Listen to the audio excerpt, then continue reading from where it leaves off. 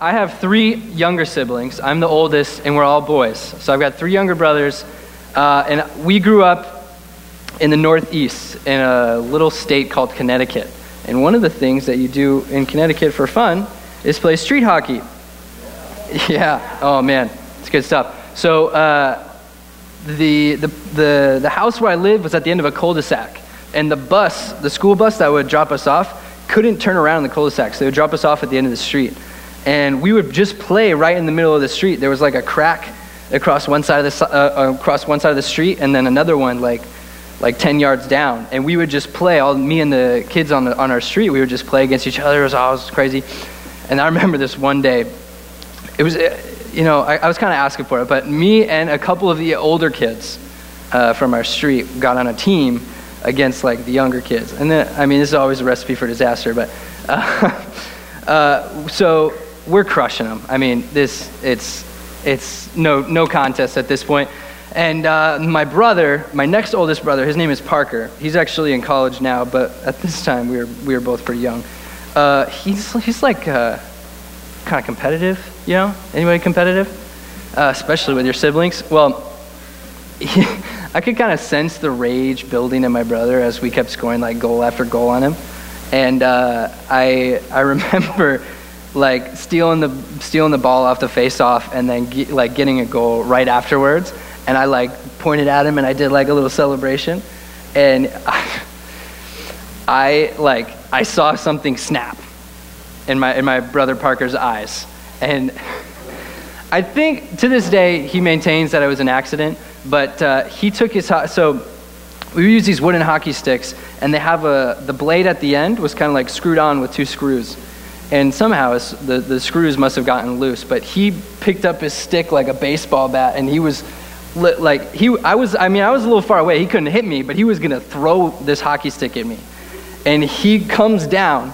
He doesn't let go of the hockey stick, but the blade comes off like a boomerang, and it hits me right here, right in my forehead. And guys, have you ever heard the expression like seeing red? I saw red, okay? When my brother, and it might have just been the blood pouring down my face, but when that happened, I was like, oh, you're dead. And my mom was here. Like, she was like watching the game, like cheering us on, like, oh, yeah. I look at him and he's like, oh no. He turns and starts running. I chase him down, I tackle him. I broke my brother's nose. I was so mad. And I'm on top of him. Look, don't do this, you guys. This is terrible. He split, you probably can't really see the scar, but he split this wide open right here, and blood is just pouring down. I can't even see. I'm just like, boom. And everybody in the neighborhood's like trying to pull me off. Anyways, that's kind of what it's like at our house. Yeah, it's kind of crazy. Somebody's always wearing a cast. Somebody's always getting stitches. But me and my brothers, we're competitive and kind of crazy. And if you can relate to that at all, there's a really crazy story in Genesis about a family with a lot of brothers. It's in Genesis chapter 37, all the way to the end of the 40s. So it's a long story, and I would really encourage you guys to read it. But I'm going to give you guys the rundown. So this is a story about a guy named Joseph.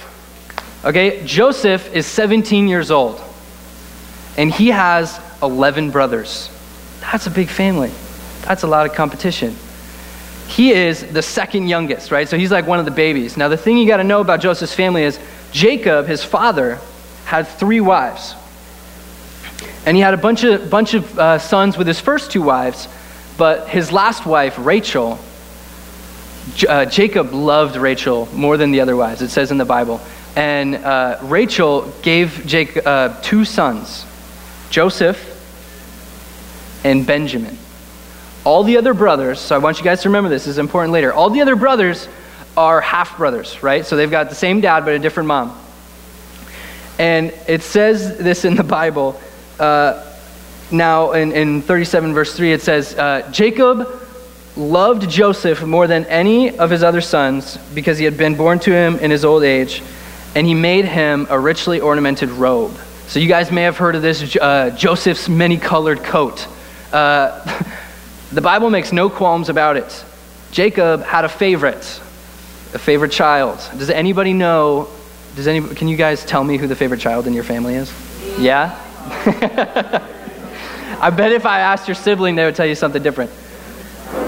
But Joseph is the favorite. Now listen, Joseph is the favorite, and in addition to being the favorite son, Joseph also has the ability, has these dreams, and these dreams, he starts to realize that these dreams mean something, and he actually has this crazy dream that they're all, him and all of his brothers are packaging wheat basically to store it, and all of a sudden Joseph's wheat stands up, and all of his brothers' wheats bow down to the other one. And Joseph has this dream, and he's like, man, that's kind of a weird dream. I guess I'll tell my brothers about it. Bad idea. He tells his brothers, he's like, guys, you got to hear this dream I had. And he tells them, and they're like, you got to be kidding me, right?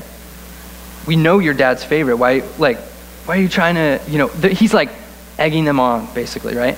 And so Joseph's brothers can't stand him. They hate him. And so there's one day, Joseph's brothers take the sheep and they go off to graze. And Jacob tells Joseph, hey, go get your brothers. And Joseph goes, and he's a long way off. So he can see them, but they're a long way off. And because he's got this rich coat, this ornamented coat on, his brothers recognize him from a long way off. And they're like, here he comes, man. We're like in the middle of nowhere right now. We could kill him and make it look like an accident, and we wouldn't have to deal with this crazy favoritism anymore. I've never been there. I hope you guys have never been there. But these guys, they're so consumed with their hatred for Joseph that they're like, we gotta get rid of him.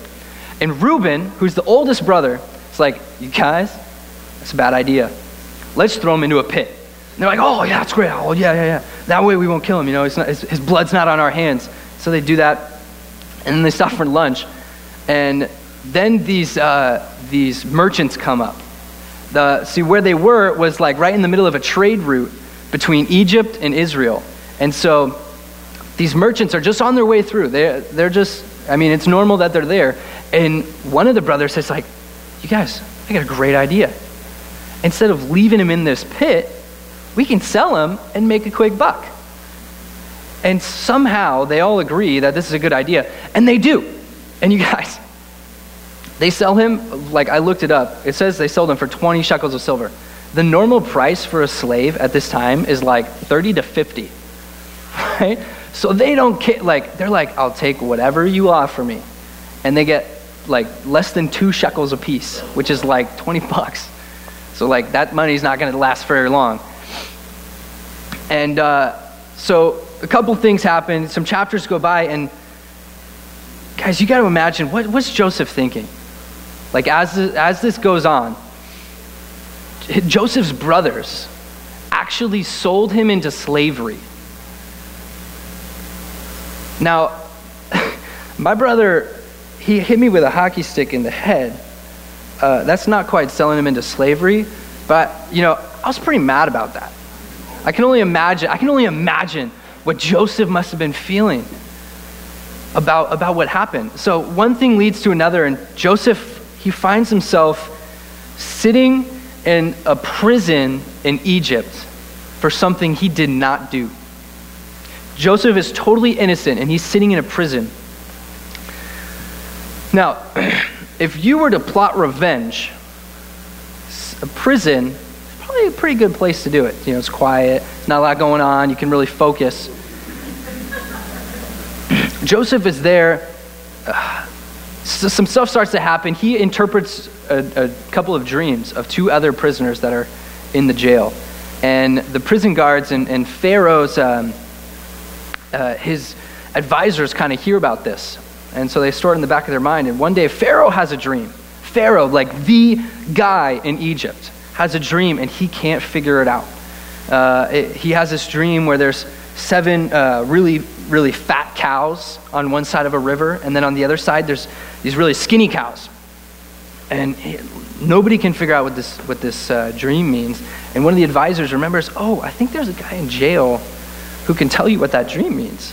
And they go bring Joseph, and Joseph's like, he says something really cool. He's like, I don't interpret dreams, but if it's in God's will, God will give Pharaoh the answer he desires. And Pharaoh's like, all right. I mean, nobody else can come up with anything. And Joseph tells him, this is what your dream means.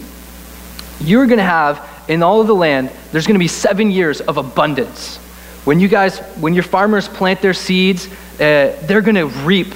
When it comes time to harvest the food, you're going to have an abundance. You're going to have so much extra you don't know what to do with.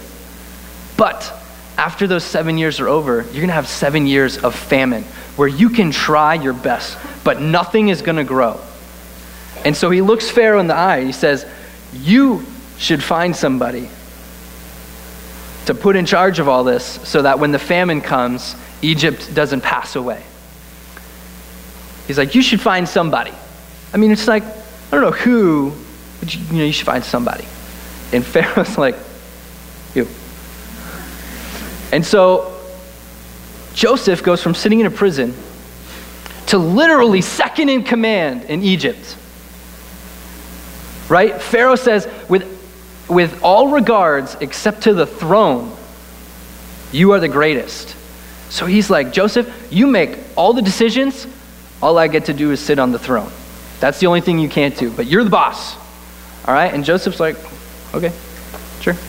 Joseph does it, and you guys, 20-something years go by from the last time that Joseph saw his family. 20 years. And eventually the years of famine start to come in the land. And Jacob, his father, Jacob and his family are running out of food. And they hear a rumor that there's food in Egypt. And so Jacob, who's already heartbroken, he thinks his son Joseph has been killed. When after his brothers sell him into slavery, they go back to their dad with his coat and they put some blood on it. And they say, he must have gotten attacked by an animal or something. And so Jacob's heartbroken that his favorite son has been killed. And so his new favorite son would have been Benjamin, because Benjamin was Joseph's whole brother, the only living son of his favorite wife, Rachel. So he thought.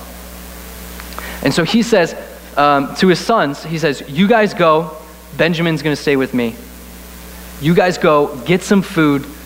He gives them some silver. Get some food from Egypt and bring it back. And so the craziest thing is about to happen. Joseph's brothers come into the presence of Joseph. He's there. I imagine in this big room. And Joseph's brothers aren't expecting to see they aren't expecting to see him. And so they don't recognize him. And Joseph actually disguises himself by using an interpreter. He speaks the Egyptian language to the interpreter, and while his brothers are speaking the Hebrew language, all the while he can hear what they're saying. And Joseph, this is crazy. Joseph doesn't reveal himself to his brothers. He keeps his identity a secret, and he treats them really, really harshly. And for a long time I wrestled with this. I'm like, what is that? Like, I don't get it. But you got to imagine, Joseph's brothers come in, and he sees them, and he's counting them. He's like, Benjamin's not here. Now, I know they hated me so much, they were willing to kill me. I wonder if the same thing happened to him. So he's worried about his brother. And he's accusing them of being spies. He's like, you guys are spies, you know. And he ends up putting him in prison for a couple of days, but then sends him home with some food. But he says, if you come back, you better bring your brother, or you're never going to see my face again. Basically like, I'm not going to help you. And eventually the food runs out and they have to come back, and he does it again. He pranks him again. Now, like, I can understand this. Like, this is kind of like more related to the hockey story. He's pranking his brother. I mean, I didn't prank my brother Parker by punching him in the nose, but eventually he reveals himself to them. And he said, it's amazing. Now, I want you guys to imagine how you would feel if your brothers or sisters did something like this, to sell you into slavery, to say, you mean nothing except a couple pieces of silver. And so this is what Joseph says. It's Genesis 45, verse 1. It says, then Joseph could no longer control himself before all his attendants, and he cried out, "Have everyone leave my presence." So there was no one with Joseph when he made himself known to his brothers. And he wept so loudly that the Egyptians heard him, and Pharaoh's household knew about it.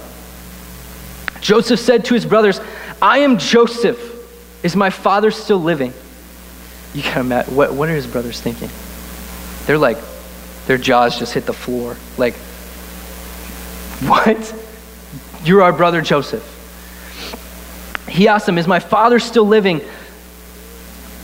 But his brothers were not able to answer him because they were terrified at his presence. I understand that. Then Joseph said to his brothers, and this blows my mind. This blows my mind. Verse 4, Joseph says to his brothers, "Come close to me." And when they had done so, he said, "I am your brother Joseph, the one you sold into Egypt. And now do not be distressed and do not be angry with yourselves for selling me here. For it was because it was to save lives that God sent me ahead of you." He goes on, "For 2 years now there has been famine in the land, and for the next 5 years there will not be plowing or reaping. But God sent me ahead of you to preserve for you a remnant on earth and to save your lives by a great deliverance." And he repeats it, "So then it was not you who sent me, but God. He made me father to Pharaoh, lord of his entire household, and ruler of all Egypt." Then he tells his brothers, "Get dad, and I'm going to take care of you guys." Now that just blows my mind. How can somebody who has every reason to hold a grudge and every ability to carry out his revenge forgive his brothers for something that happened 20 years ago? This is crazy. Now, how would your relationship with your siblings be different if you had the attitude of whenever they did something to annoy you or hurt you or anything like that, you were to say, "Do not be angry with yourselves, for it was God who did this to me, and he's got a plan." First of all, that would probably freak out your sibling. But seriously, would your relationships with your siblings change if you showed them forgiveness when they showed you nothing but anger and hurt? I think they would change. Now, let me be clear. This is not some kind of license to be terrible to your brothers or sisters because, like, hey, God's got a plan for it. You know, he can make something come out of it. I want to challenge you guys. I want to challenge everybody here that to have the perspective of God, to believe with everything that you have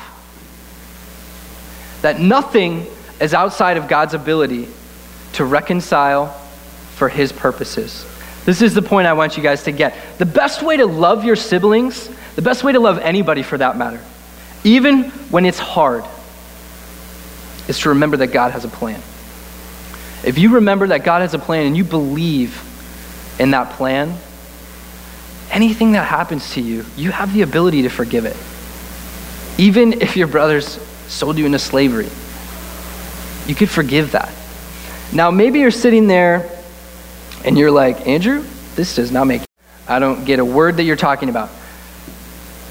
There's something else.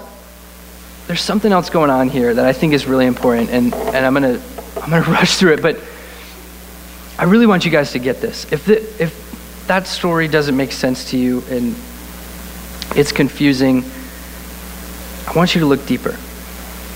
So maybe you're not supposed to relate to Joseph. Maybe you're supposed to relate to Joseph's brothers.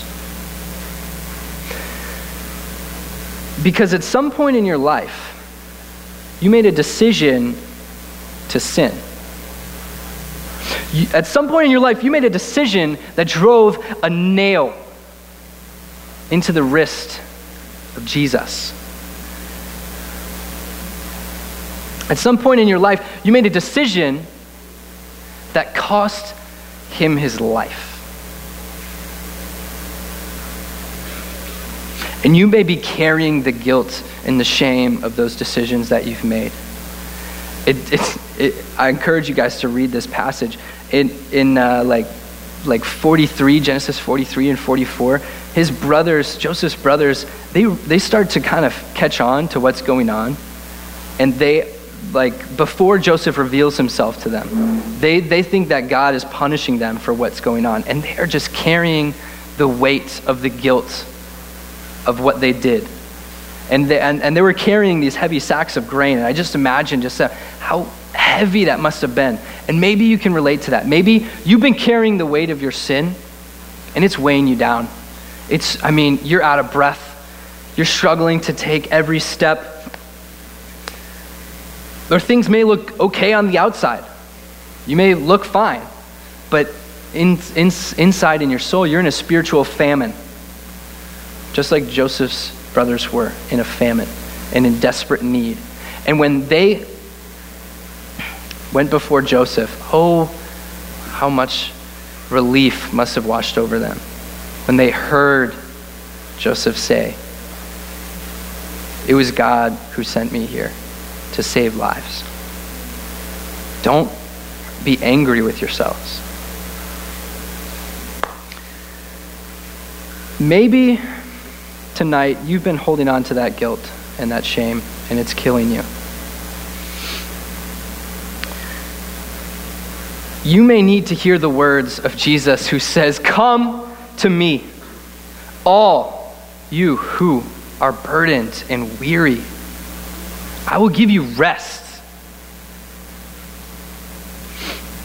Stay with me. Learn from me. My burden is easy.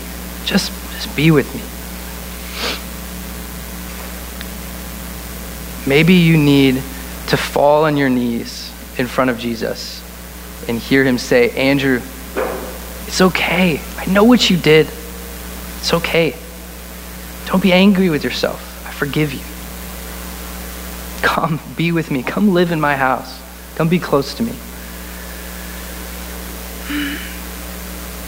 If that's you, if you can relate to what I've just said, I want to tell you something that with Jesus, there's freedom. Freedom from the control of guilt and shame. There's freedom to thrive in your relationships with other people and your siblings. And if you want that freedom tonight, there's something I want to do with you guys. If that's you and just for the first time, you just say, "You know what? Yes, I need to take a break. I need rest. I need Jesus." I want to ask everybody to close their eyes and put their heads down. Go ahead, put your heads down. If that's you, if you need some freedom tonight, go ahead and put your hand up. If you need some freedom from the weight of everything that you've been carrying,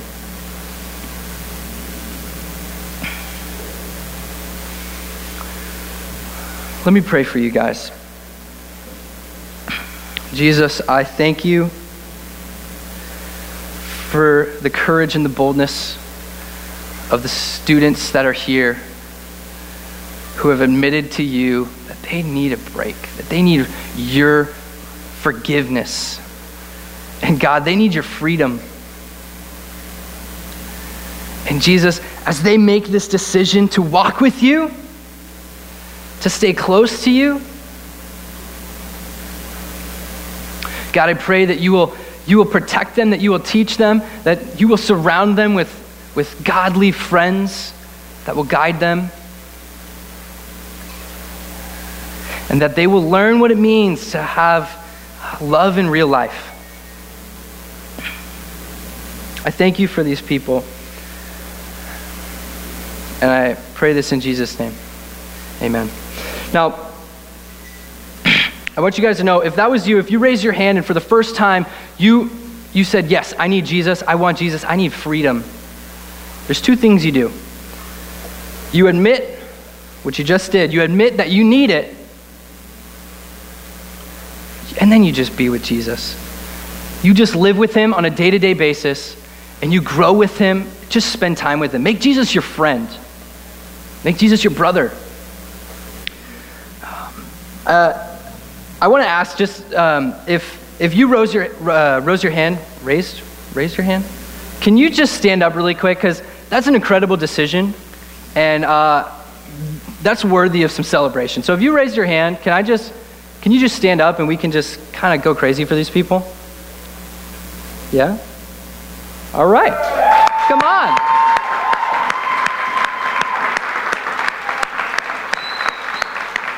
That's incredible.